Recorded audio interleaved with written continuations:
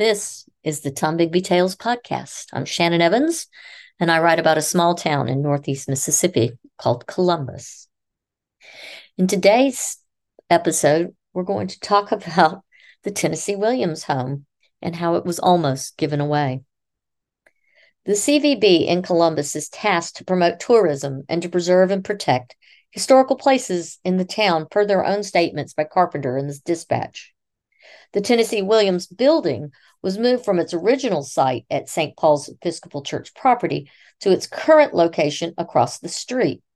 The CVB created a welcome center in the Williams home, and it is one of the first buildings seen by visitors entering Columbus from the west.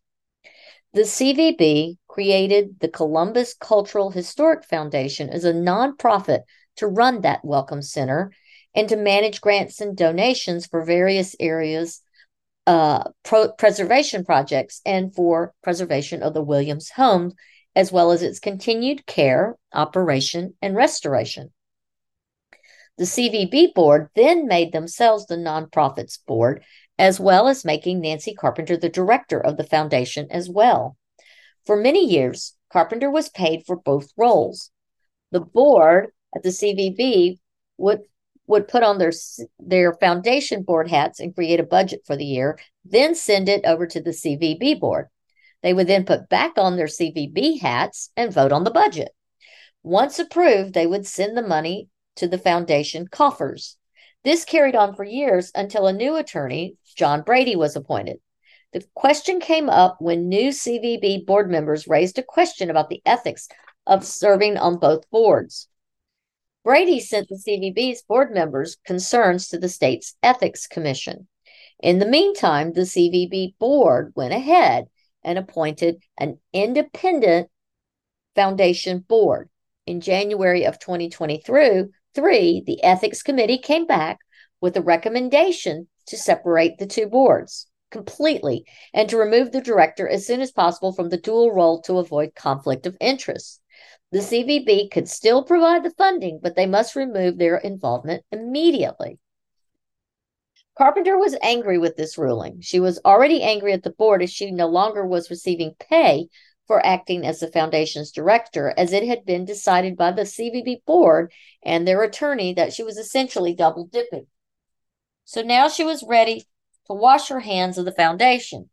She then told the CVB board at the next board meeting that she had talked to MDOT about giving the Department of Transportation and their welcome centers the Tennessee Williams Home and Welcome Center.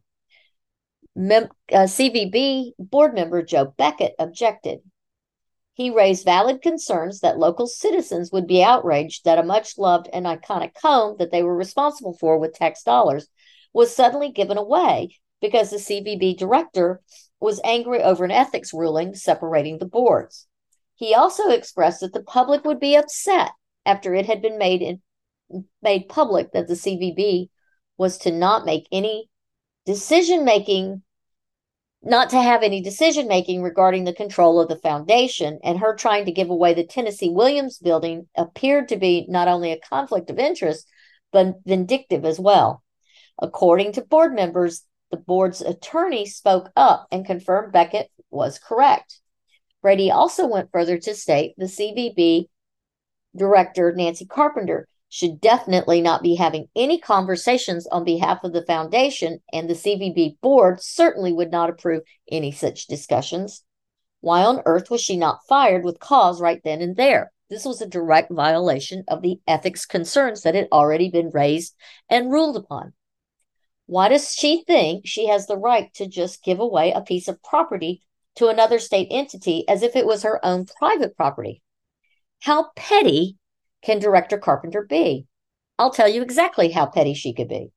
After this incident, where Beckett called out her behavior and demonstrated exactly how it was a conflict of interest and in direct violation of a state ethics ruling, she went to the mayor and to John Holloman at the Board of Supervisors office, and without so much as a discussion with Beckett, she accused him of plotting to have her removed from the CVB director's position. A bald-faced lie. It was all because he publicly called out her highly unethical behavior in a board meeting like he should as a board member.